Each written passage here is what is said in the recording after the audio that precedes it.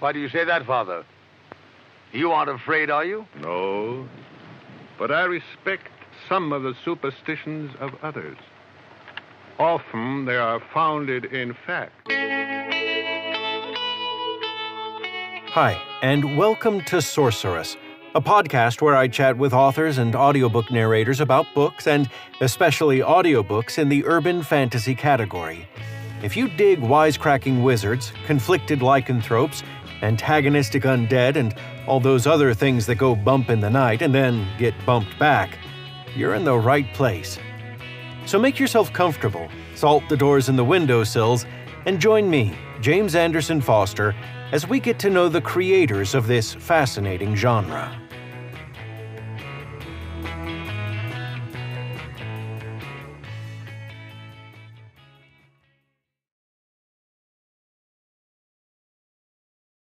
So tonight I'm here with author C. Stephen Manley, who has been and done quite a few things in his life. Now he writes books and tries in vain to keep up with his children. Hey, Chuck, how are you doing, man? I am doing just fine, James. How about yourself? I'm doing fantastic, mostly because I know something that the listeners... Well, actually, no, I guess by the time listeners are hearing this episode, they will know what I know now. Oh, which yes. is... I just recorded the first 5 chapters of your book, Master of Hounds, for the episode that's going to go live, for us chronologically tomorrow. But for everybody else, it'll be a few episodes ago. So now we're talking to the author of that episode. And I got to say, I was blown away, man. Well, I as I was saying pre-show, that your performance was quite good too. So I think it's a kind of a mutual admiration situation there. But thank you. I had a lot of fun writing that book. In the author's note, I talk about how it was inspired by a conversation me and my best friend had at a cigar bar one night, and I've always wanted to write something set in my hometown, so it just kind of worked out, and I'm pretty proud of that book. You absolutely should be. Like I mentioned during that episode when I was talking about it, after reading that excerpt, I immediately went out and got the whole book because I had to find out what happens. And so my first question is something that occurred to me as I was reading it, because when I jumped in, it felt... I mean, like it fit, you know what I mean? Like it felt comfortable. And I realized afterwards when I was thinking about why, what made this story feel so good is that there were 2 main things. One, you hit some of the main required tropes. I think all genre fiction has tropes that are kind of required in each genre in order to fit, in order to satisfy the fans. You can leave some out, but but as soon as I started reading, I knew that's what this is going to be. That's what, chapter 2, as soon as Clint starts talking, even if you haven't read the bio or the blurb on the book, oh, okay, this is the origin story. He's going to get recruited. I mean, because that's how this works. But then the other part is that the mark of a good writer in genre fiction is to take those requisite tropes and make them interesting and new. You know what I mean? Right. At no point, as soon as I was like, oh yeah, okay, I see Clint's going to get recruited. It wasn't okay, so I know what this is about, I'm done. It was, how's he going to do it? Right. How's he going to pull this off? And that's the question, because I've been writing since I was about 8, so I'm 50 now. So I've been writing my entire life, and most of that has been genre fiction. So I've learned over the years that people, if someone comes to say an urban fantasy book, they want a certain level of snark. They want at least a couple of really strong female characters. They want the magic system. They want the kind of modern contemporary vibe to it. They want all those tropes, but they want a spin on it. And that's where that how comes in. They want something that's just a little bit different. A great example, one of the best examples I can think of that I've enjoyed recently is the Craig Schaefer's Daniel Faust series. Oh yeah, yeah. Because he took that whole, he took the urban fantasy thing, and there are wizards and monsters and there's demons and all this stuff, but he kind of turned it on its ear a little bit. You know, in that series, there is no grand council of wizards overseeing the magical world and making sure nobody breaks the laws. It's like basically it's mafia rules. You know, you don't talk about magic or we're all going to gang up and make sure you never talk about magic. You know, that kind of thing. It's kind of a self-protection kind of situation. And he just played a lot with the tropes, and that was super successful.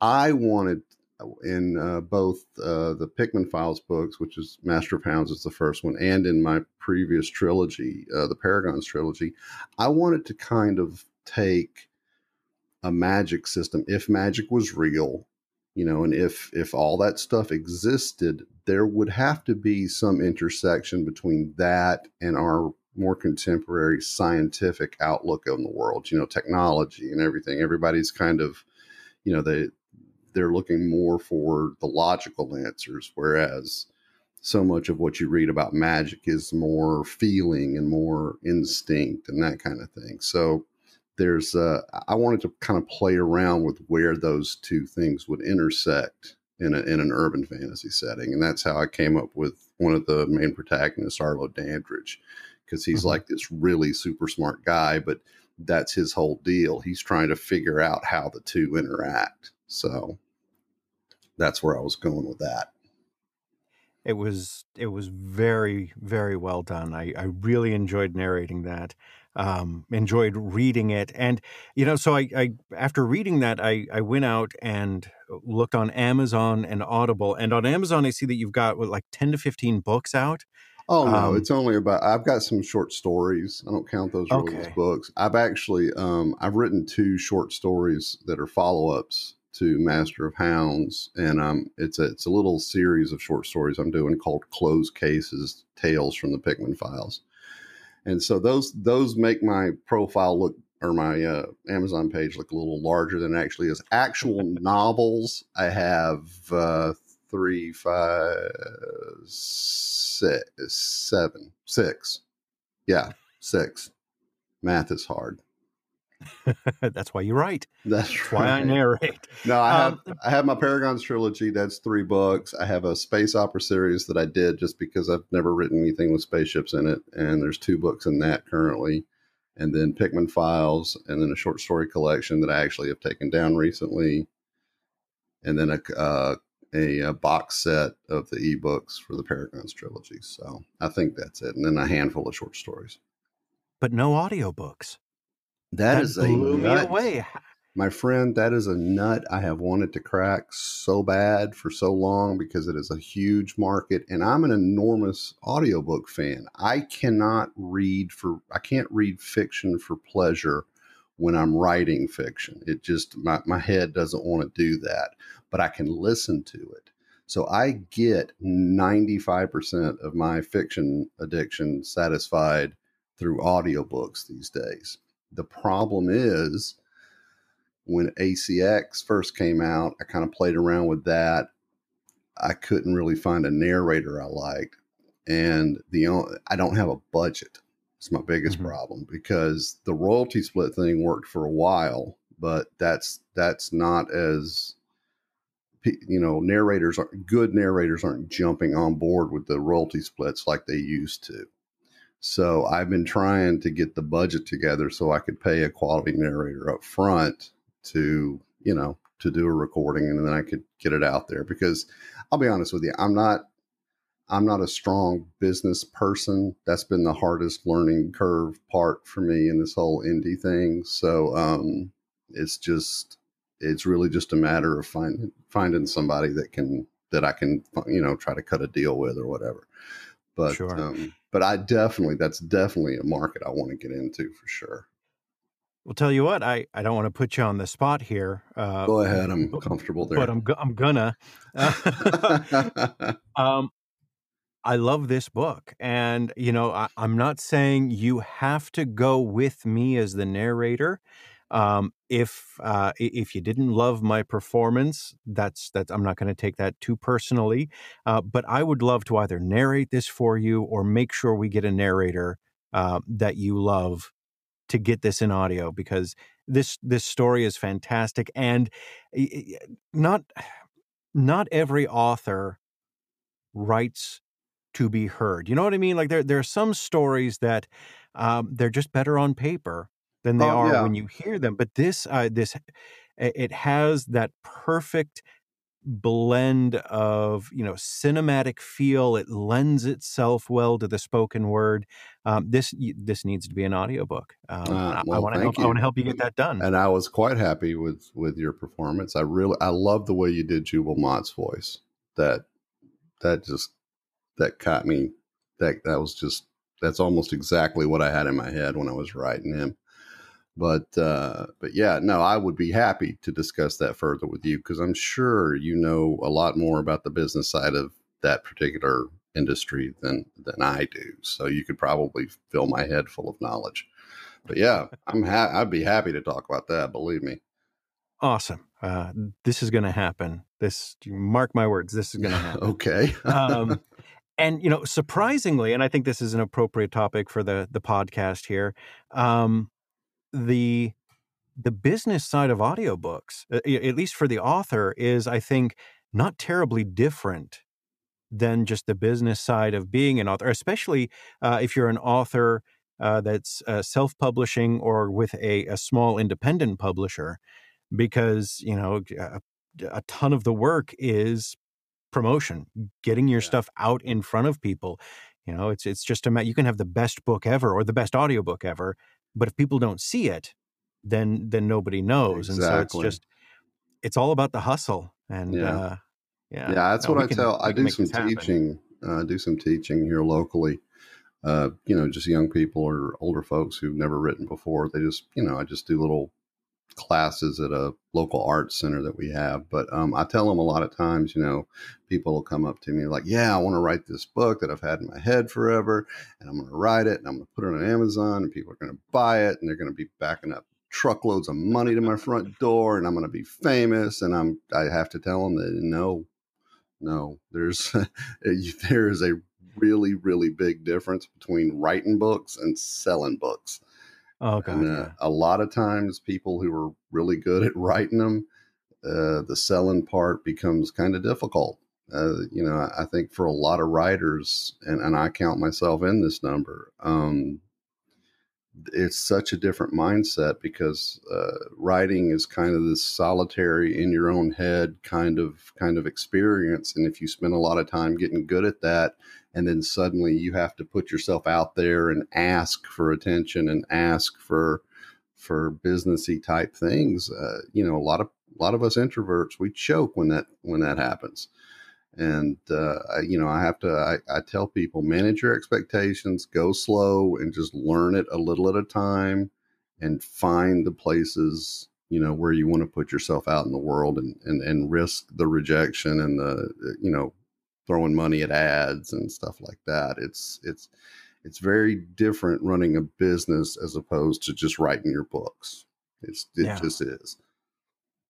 absolutely. And I know there are just so many fantastic authors and fantastic books that I'm just never going to get to come across, It because is. It's hard to make a splash in a pond this big, and it's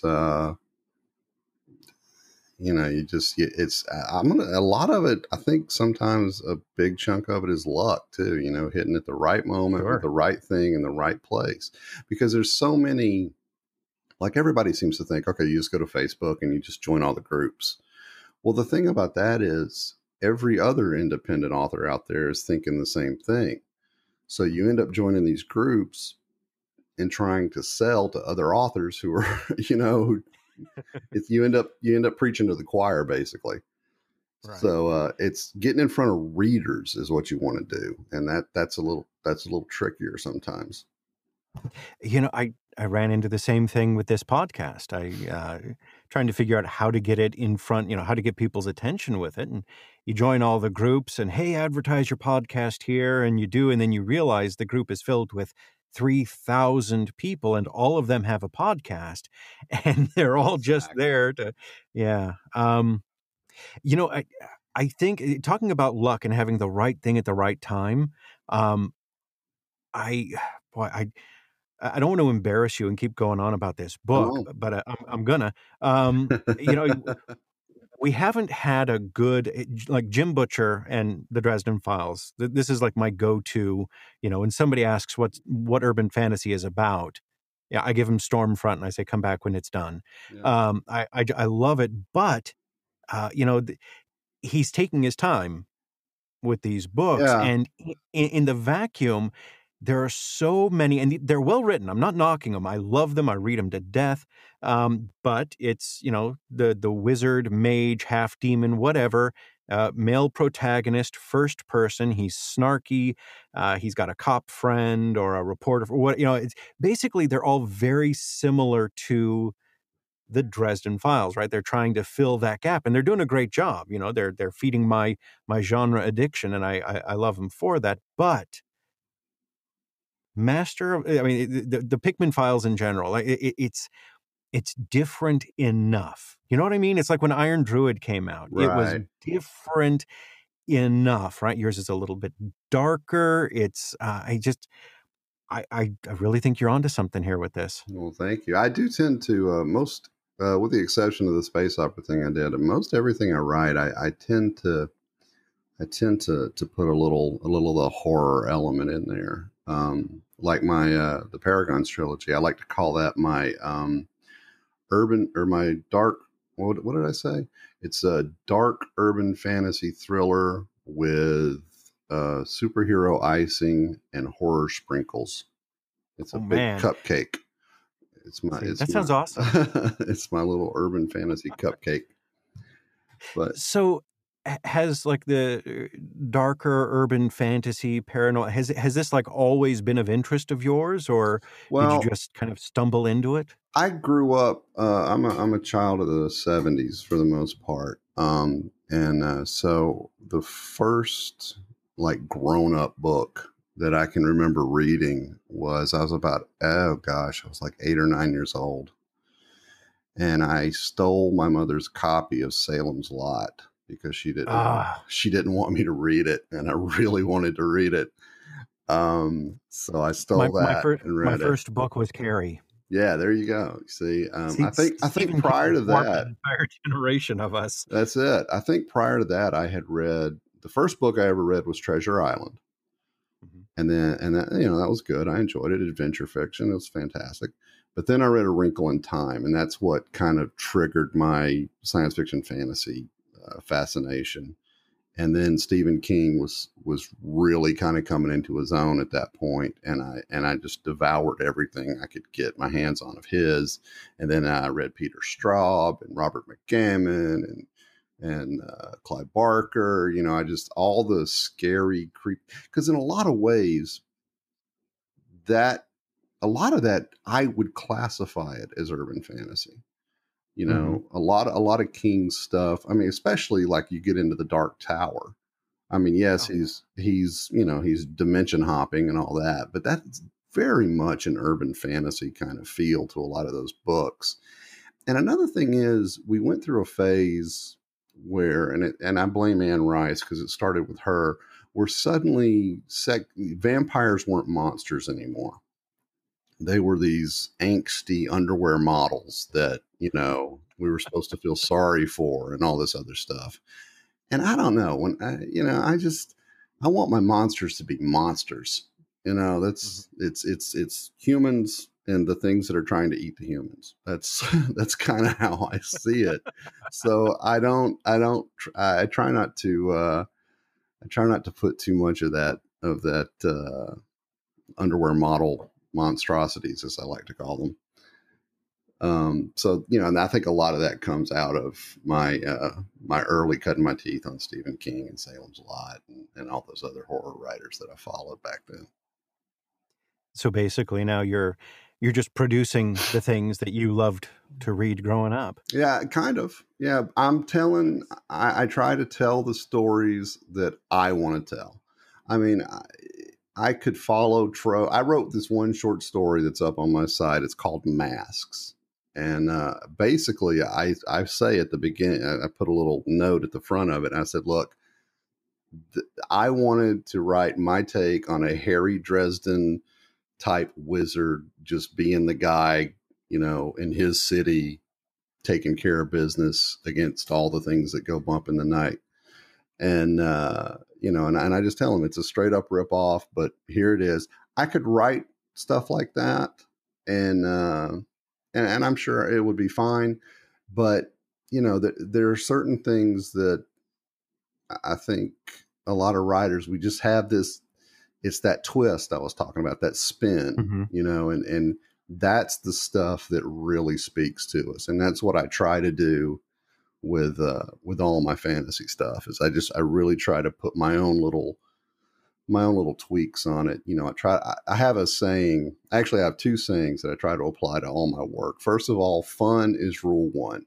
If the reader's not having fun, then I have not done my job. I consider myself a drug dealer, and escapism is the drug I'm pushing. I want somebody to pick up one of my books and forget about the fact the rent's due or their mom's sick or the kids need shoes or whatever. I want them to forget about their life for the duration of the time that they're reading my story. So fun is rule one. And then the other thing I always try to keep in mind is real characters in unreal situations. Even if my characters can, throw fireballs or teleport or do whatever, that's still a human person doing that. And I don't ever want them to become just these vehicles for these abilities. And I see that a lot of times in some of the fantasy I read, urban fantasy, because I really believe there's not that huge a difference in a lot of ways. There's a very, very fine line between urban fantasy and the superhero genre.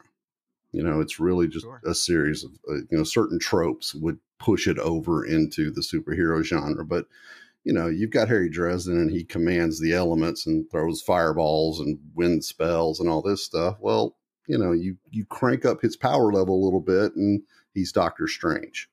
It's just kind of that kind of thing. So the point is, I don't ever want my characters to feel like they're just these cardboard cutouts that can just do all this really cool stuff and I get to write a lot of action-y stuff. I want to keep real characters doing in these crazy situations, and they handle them as a human being would handle them. And I always try to keep that element in mind.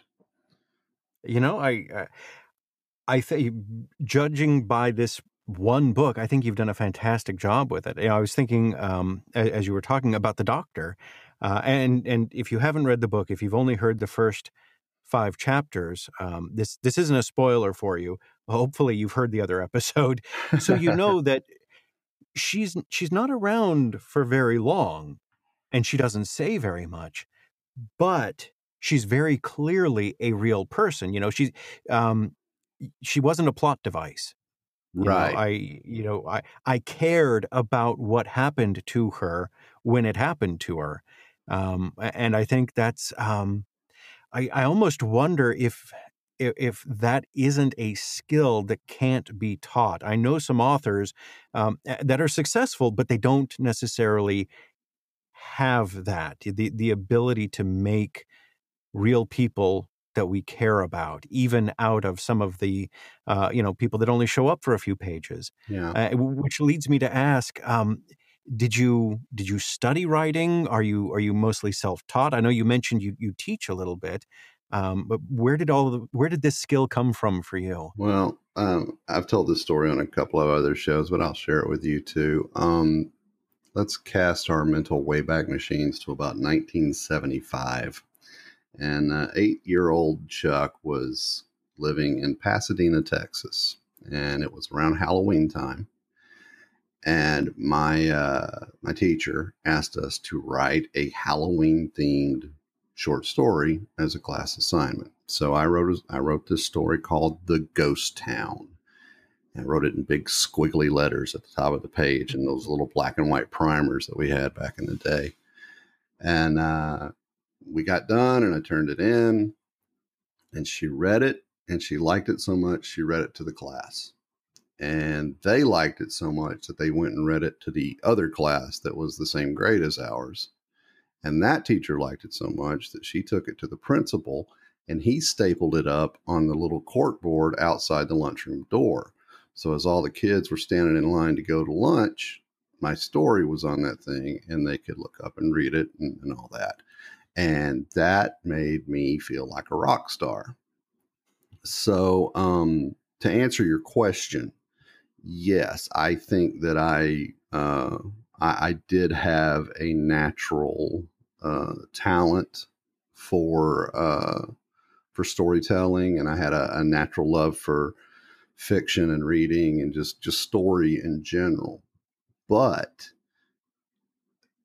talent alone is not enough, and I have spent, like I said, I've spent the last 40 some odd years going to classes and critique groups and reading every writing book I can get my hands on and writing, the books I have up on Amazon aren't my first novels. I've got 3 closet novels sitting about 10 feet from me here in my closet. And, probably millions of words and short stories and essays and creative nonfiction and just, talent is great. Talent is awesome, but it won't carry you through unless you put some hard work and some craft behind it as well. That's my opinion. I think somebody who works hard at craft and tries to learn it and puts in the time and works at the keyboard the way they should, versus somebody who just has maybe a little natural talent and sits down and, kind of just pound stuff out. I think the person who puts in the time is always going to come out on top. I really do. So can it be taught? Maybe. I don't know. I just kind of write the way I write, and I try to help other people who want to write by figuring out how they write and helping them be the best writers they can be. I actually did a podcast for a while called the Story Shots Podcast, a little 15-minute episode. Each episode covered a different writing tip, like show, don't tell, or characterization or whatever. And I got through, it was just me and a microphone talking. So I got through like 40 some odd episodes of that thing. And I kind of ran out of things to talk about. So, but I like to help people try to find their own voices. So it sounds like you're landing on maybe it can, maybe it can't be taught, but if it's there, it can absolutely be enhanced through putting in the time and effort to hone the craft. You summed that up very nicely. Thank you. It comes with listening. So you said that you like to think of your work as, you said you were a drug dealer and you considered your drug was escapism. Yeah. And, God, I'm never going to knock a good, popcorn movie or popcorn book, the equivalent of that. I love it to death. But do you think there is opportunity to look at deeper things underneath kind of the sugary coating of genre fiction, right? Maybe it's people and the monsters that eat them. But is there much of an opportunity within that to explore other aspects of the human condition? I absolutely think there is, but I think you have to do it in a really subtle and understated way. For instance, both Master of Hounds and my previous Paragons trilogy, there was a common theme in those that looking at the way information is disseminated these days. You got the fake news and you got people getting into the Facebook and internet and all this and trying to make people think they know the truth. Mm-hmm. When the truth is actually this objective thing that's happening beyond the information where people are getting fed, and I approach the paranormal in these books like basically from the perspective of, yes, the monsters and the stuff that you've heard about are real, but you don't know anything about them. You just know what you've been told, and what you've been told isn't true. And, that is a theme about, being so certain in what you know is real and what is true, and the evidence, so, quote unquote, that you may have, but maybe it's not, because you only know as much as the person teaching you this. You see what I'm saying? Oh yeah, absolutely. And there's kind of an undercurrent through those books of that, always, that people should always try to maybe keep in mind what they don't know, and where they're getting information and that kind of thing. So to answer your question, yes, I think you can explore deeper things within genre fiction, be that urban fantasy or epic fantasy or space opera, whatever. But people who read genre fiction don't want to be beat about the head and shoulders with a cause stick. They just they want to enjoy their story, but then after they finish the story, if they go, yeah, that's, maybe I should think about that. Yeah, that'd be kind of cool. But man, that was fun when they had that big fight. Yeah, that was great. You see what I'm saying? Yeah. You got to kind of, you got to put it on that bottom layer, and just enough for them to notice. And the people that want to notice will, I think. Mm-hmm. Well, as soon as you started talking about that, I thought, we learn, for example, so much about who Clint is by how he reacts to finding out, everything you thought you knew about the world might not be true. Yeah, yes, not so much. Not so much. I don't know how far you've gotten in the book, but there's a great scene where he and Arlo are in a car, and Arlo's basically laying out the truth about the supernatural to him. And he describes it like this, is that the supernatural is kind of like Hollywood movie stars. You can sit in your home in whatever state you live in, and you can watch a movie with, I think I used Chris Evans or something. But, you see this guy on TV. Well, do you know this guy's real? Well, sure, I see him on the TV, but, how do you know he's not some sort of computer generated thing? What's he like? What's the real person like? So if you want to get closer to that, maybe you move to California, and your chances of brushing up against the reality of a movie star, they go up. But you're still pretty far away because those guys stay isolated. Well, let's say you get into the movie business, and then you get into directing or whatever, and eventually you end up in the room, and you're with the truth of that individual. That individual represents the supernatural, but most people are still sitting on their couch at home. So they think they know what that person's like, but the truth is could be something entirely different. So that's kind of how they approach it.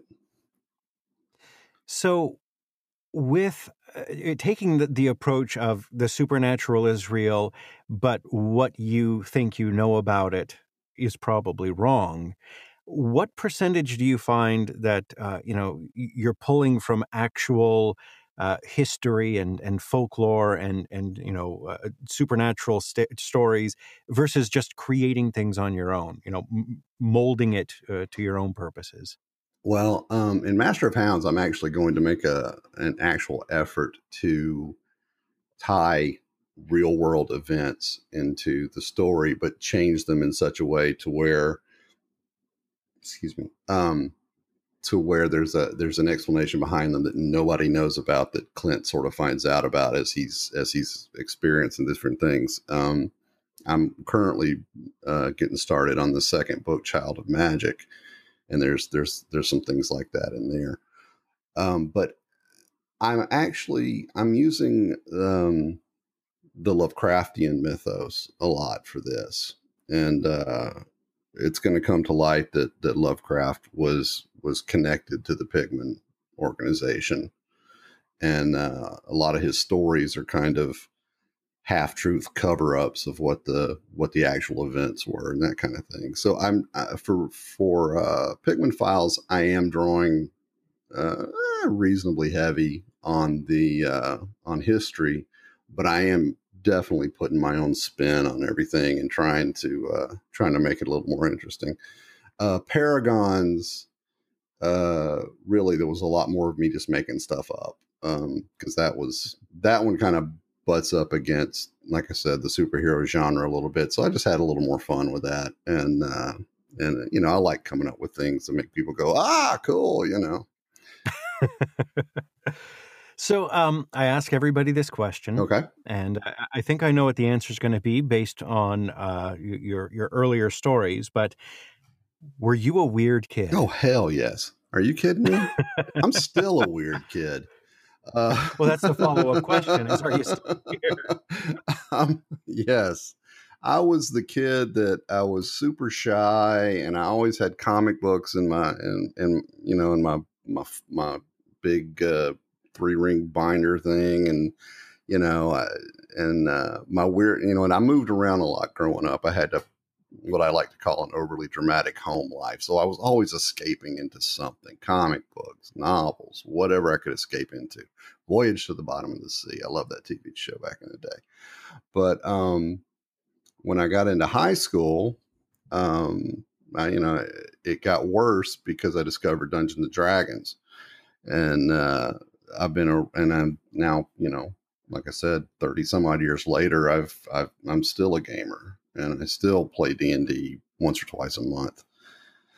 And it's just, which rule set? Right now we're doing 5e, but I've run everything. I've played every game system under the sun, I think. I played Hero System for years and years when I was in the Air Force. And, it's just, yes, I'm weird. My wife and I have come to the conclusion that I'm really just some sort of high functioning insane person.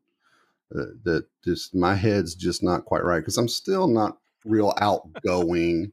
I'm still kind of an isolationist, and I know I shouldn't be, but I am. And it's like I worked in healthcare for a long time, and actually the scenes that you read from the book, that's the hospital I used to work in. But it's like, she thinks because I don't want to socialize and do all this stuff, for a long time, she would think, well, you just don't care about people. I said, I do care about people. I want people to be happy and safe and comfortable and all that. I just don't need to be close to it while it's happening. Oh God, that's awesome. That's a lot of that is why I narrate. I have the ego of an actor, but I'm a serious introverted nerd, so I want to perform, but I don't want anybody to be around me when I'm doing it. I like being isolated in my box. I do my thing. It goes out there. People enjoy it. I'm not there when they do, and I like that. Yeah. So one of the hardest things for me to do, my wife's my first beta reader on everything. But the hardest thing for me to do is hand her some pages to read and just sit there. Oh. I mean, it's just, I'm like, oh, it drives me crazy. I got to take the dog for a walk or something. I can't, I get angsty and nervous, and it's like, and I know, it's not like she's going to come, I want a divorce. This is just terrible. I just, it's just that artistic, side of me. It's just waiting for that putting criticism. Yourself out there. Yes. Yeah. Yes. I felt the same way last night, because I knew you were going to see this, or hear the story, the audio story that I did. And so, I mean, God, nobody's going to be as critical as the author. Well, you nailed it, buddy. I mean, I was very happy with it. Like I said, I loved the way you captured Jubal's voice. That was just spot on, man. So what was the coolest or weirdest thing about hearing your words in somebody else's voice, hearing it told back to you?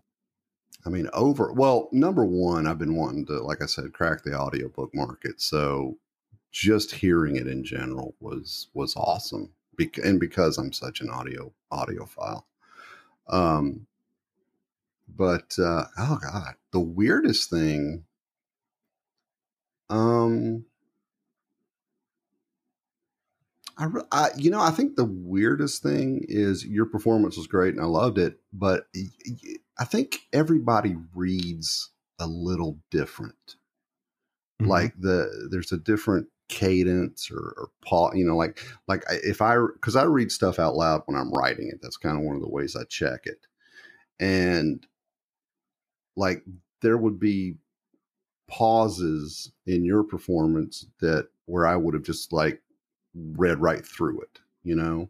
But I think that when I'm reading it out loud, I'm kind of trying to get through it because I'm trying to finish writing the book, and it's not so much a performance um, as it is just utility. And so I think that was kind of weird because you would come to lines and I have a tendency to have these compound sentences where it's like this happened and this happened. And And this happened, and this happened. but a lot of times when I would read it occurred to me that when I read those, I would say this happened and this happened, and you would say this happened and then this happened, which your way was so much more dramatic and had so much more impact. So that was, I'm kind of like going along with you in my head, doing it my way, and listening to your way, and the juxtaposition of those two things it was kind of cool, but kind of weird at the same time. So it was, yeah, no, I was very happy with it. And you caught a couple of typos I missed, so that was good. Nobody will notice. Nobody will know, and they're little things, It's those things you just read right over when you're reading. So, with being a weird kid and being a huge fan of the genre, how about you? How about Chuck? Do you believe to any degree in the supernatural, in ghosts or sorcery or monsters that eat humans? Any of that? No, not even a little bit. No, total unbeliever. No, yeah, I am a skeptic from way back. No, I don't believe in anything supernatural. That being said, I am very, very interested in what people will believe. I have bookshelves full of theology and mythology and folklore and stuff. I've always been a show me the evidence kind of guy. And, people tell fantastic and amazing stories. And I think that supernatural things make for the best stories because they're so entertaining and they're so mysterious. And there aren't any hard answers about these things. So in fiction, it's wonderful. But in the real world, I haven't seen any evidence to make me think that there's anything supernatural out there. But that doesn't mean I'm going to stop learning about it and reading it. And, and in a way, maybe I'm still looking. I don't know.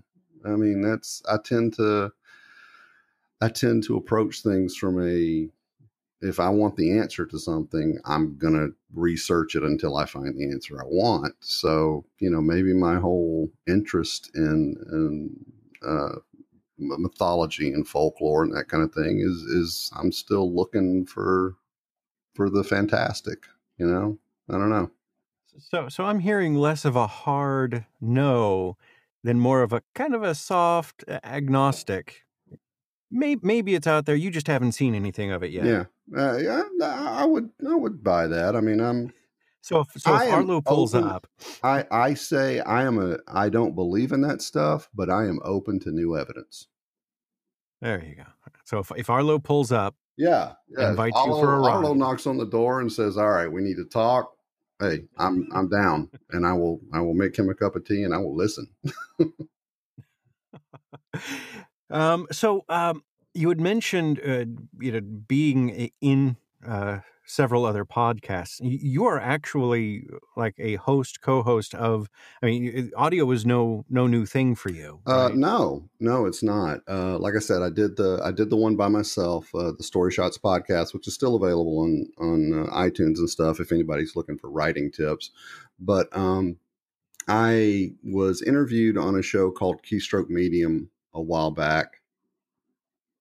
And after that interview, or actually I was interviewed twice by these guys, Scott Moon and Josh Hayes. they came to me and said, "Hey, we're looking for another co-host. Do you want to jump on board?" And I said, "Sure, sounds fun. Let's do it." And that one, I just kind of show up and run my mouth, and I'm kind of learning how to do the YouTube and the Hangouts and all that stuff, because it's a video thing. We do it on YouTube every Monday night at 8, by the way. Anyway, but the other one, the story shots, that was just me and a mic. So I had to like download Audacity and get myself a decent microphone and, do all this stuff and learn about how I had no idea there was so many bells and whistles attached to doing a professional recording. I mean, it's these sound engineer guys. I mean, they're like a special breed, because they're sorcerers. They really are, because I still look at all those options, and that when I'm trying to clean up an audio thing, and I look at all the different things you can do, and I still don't know what like 85% of them are for. So it's but yes, I actually enjoy recording, because I'm like you. I can sit here and talk to this microphone and give advice to people over a webcam, all day long. Or I can even stand in front of a room of like 15 or 20 people and say, "Hey, this is what you need to do to accomplish this thing." And I'm fine. It's that one-on-one face-to-face stuff where I start getting really choky. And so I like the podcasting format for information. And people tell me that I'm like, apparently they like my voice. I don't know, but I'm sure you know what that's like. But yeah, so I'm always looking for a chance to reach out to people in a new way via the old microphone. Sure. So, having been interviewed, having been involved in podcasts, what question do you find yourself really wishing somebody would ask you? Ooh. Right? Is there something that you would love to talk about, or some nugget you would love to share, and you just you keep hoping, so God, I want somebody to ask me about this. I've never considered that, because I don't find myself all that interesting. I like to talk about writing and stuff. I've never. Actually, there's one question that comes to mind. The two guys I do Keystroke Medium with, Josh and Scott. Scott always has a question that he would ask people that he was interviewing them, and he always did it towards the end of the episodes. He would say, "All right, so what was your favorite secondary or supporting character that you like, that you enjoyed writing the most?" I always thought that was kind of a cool question, because everybody wants to talk about the main character, but there's always, that guy off to the side. Who do you enjoy in the supporting cast? He never asked me that question, neither on any of my interviews or anything. That's kind of a minor thing, and it's the Screed brothers from the Paragon trilogy, by the way. But why is it them? Because they are so delightfully bad. They're total sociopaths. But imagine Sam and Dean Winchester from Supernatural as just these like complete murder, not like crazy, I want to kill everybody murders, but killing somebody to them is like scraping something off their shoe. They'll do it for fun. And they have their own, these two brothers have their own story arc through all three of those books. And I don't know, they were a lot of fun to write, especially the younger brother, Carmen. He was just so very bad and very crazy by the end of it. It was just a lot of fun. Do you find the bad guys in general more fun to write? Sometimes. It depends. I find the snarky guys fun to write. I think most characters, everybody's got a sense of humor, and you're going to have a little smart ass here and there, no matter what the character is. But the ones where it's a total defense mechanism and they do it all the time, those I tend they always have these cool turns of phrases, and then they say the wrong thing, and there's the other characters react to that. That always tends to be fun. Sometimes that's the protagonist, sometimes it's the antagonist. But I like writing snark a lot, really. I think. What does that say about you? Oh, what do we learn about you from that? I am a well-established smartass, man. Just ask my mom; she'll tell you. So I want to circle back all the way, almost to the beginning of our conversation with this question, because we had talked about, and I made a note at the time that I wanted to get to this, putting your own unique spin on traditional tropes in genre fiction. How do you do that? How do you make sure that you're bringing, Chuck Manley to this particular trope? What, is there a way you go about doing it? And if others are interested in writing, and they're, in their heads, they're like, okay, I know all the check boxes I need to hit. Yeah, but how do I make this more than just a cookie cutter thing? How do I put my spin on it? I think that comes down. So how do you? That comes down to two things, really. The first, I really believe, is taking the time to develop your voice as a writer. Even if I was to sit down and take the plot of Stormfront or any of the other Dresden books, and take all the beats and the plot points and all that stuff, and I was to rewrite those books, they would be different. My voice would put a different spin on those books than Butcher's voice. And I'm a huge Dresden fan. I've read all the short stories, all the books, all the comics, everything.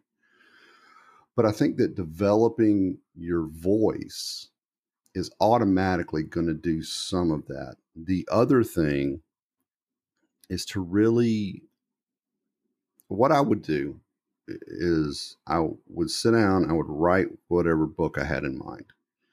And then I would look at that first draft. And if it seemed too much like, Dresden or Iron Druid or, whatever, then I would say, okay, why does it seem like that? And how can I change the parts that seem like that to be a little more unique? A lot of people think that you want to go in and have all that stuff figured out right from the get-go. You write one draft and you put it out there and it's a big hit. And that's not the case.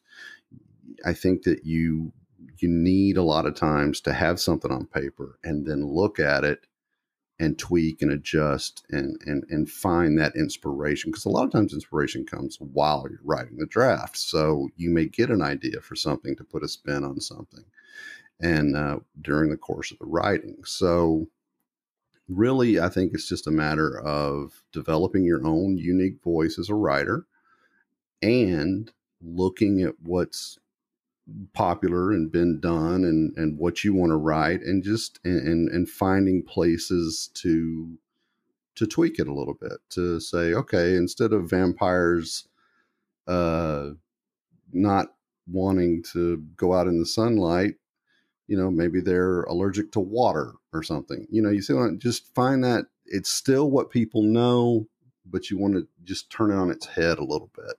I mean, and it's going to be a little different for every project. I mean, it depends on who you are and what you're writing. So I think it's those two things more than anything. Okay. So what can we expect from you in the near future? You said you're working on book 2 in the Pickman Files. Yes. I am currently struggling through the third book of the space opera thing. It's called the Brace Cordova Trilogy. And I'm doing that because there are fans of that series that are going to hunt me for sport if I don't get it out there. That's always a good sign. Yeah. There's not a lot of them, but they're very passionate. And the thing about it is that my foray into space opera taught me that I'm a much better consumer of science fiction than I am creator of it, and that that urban fantasy is my first and truest love. But like I said, I'm doing the pre-work for Child of Magic, which is the second Pickman book, and then I've also got the basic outline for the third one, which is going to be called Mother of Warlocks. So the Pikmin Files is very much an ongoing project. So basically, it's going to be Brace Cordova, it's going to be Child of Magic and Mother of Warlocks, and Keystroke Medium. We're doing a epic fantasy anthology, just kind of a swords and sorcerer adventure kind of thing that I'm writing a short story for there. So I've got a lot of stuff on the plate, as it were. Nice. And, eventually before 2019 is out, at least one audio. Hey, dude, we absolutely can talk about that. I am all ears, man. Awesome. This has been a fantastic conversation. Thank you so much for taking time to talk to me.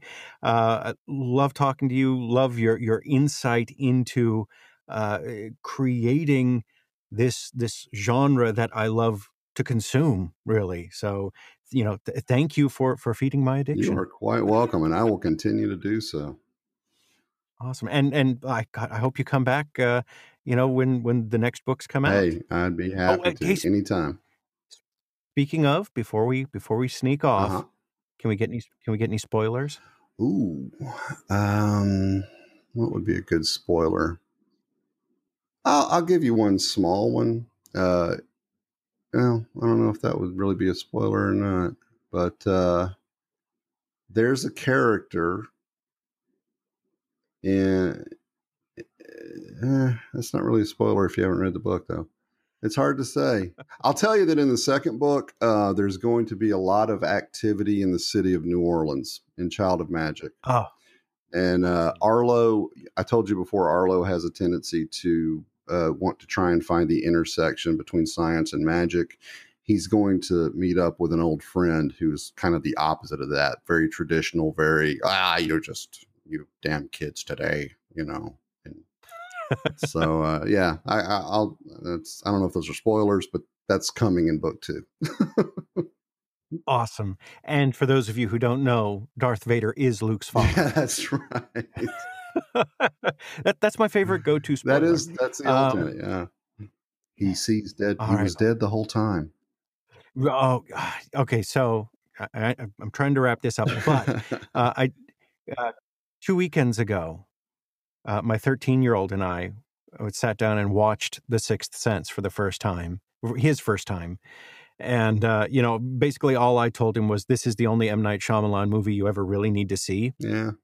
And, he, even with, as long as it's been out, he did not know that he was dead the whole time. That was just some masterful filmmaking. Oh my, his whole thing was, he thought the twist was that the kid sees dead people. Right. And so he's waiting. And oh my God, the look on his face when Bruce Willis realizes that he's a ghost. I literally watched his head explode. Yeah, that's for that. That was I love awesome. Those moments. All right, man. Well, thank you so much. This has been a blast. I hope you enjoyed it as well. I absolutely did. I'll be happy to come back anytime you want me. Fantastic. Thanks. And I want to make sure to give a shout out to our patrons and supporters, beginning with Dogan Foster, C. Stephen Manley, Colleen Jackson, Audiobooks After Dark, the podcast of Paul Stokes, and Zachary McElroy. Thank you all so much. I appreciate your support so much. This wouldn't be possible without you.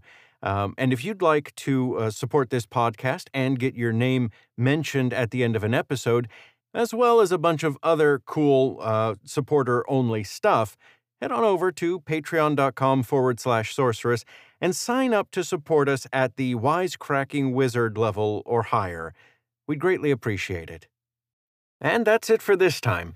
Thanks for dropping by. We really hope you enjoyed it and will come back and see us again. You can find Sorceress on iTunes, Stitcher, and our website, Sorceress. That's sorcero.us. And you can find me at jamesnarrates.com, where you'll find a list of audiobooks, demos, and all the usual stuff. If you're enjoying Sorceress, please leave a review on iTunes or Stitcher, and if you're really enjoying it, it'd be mighty kind of you to drop $1 or $2 in the kitty. You can make a per-episode donation by signing up at patreon.com/sorceress, or you can make a one-time donation by visiting paypal.me/JamesNarrates. Any support, no matter how small, is greatly appreciated, and it'll help us keep on keeping on. So until next time, when things go bump in the night, remember to bump back.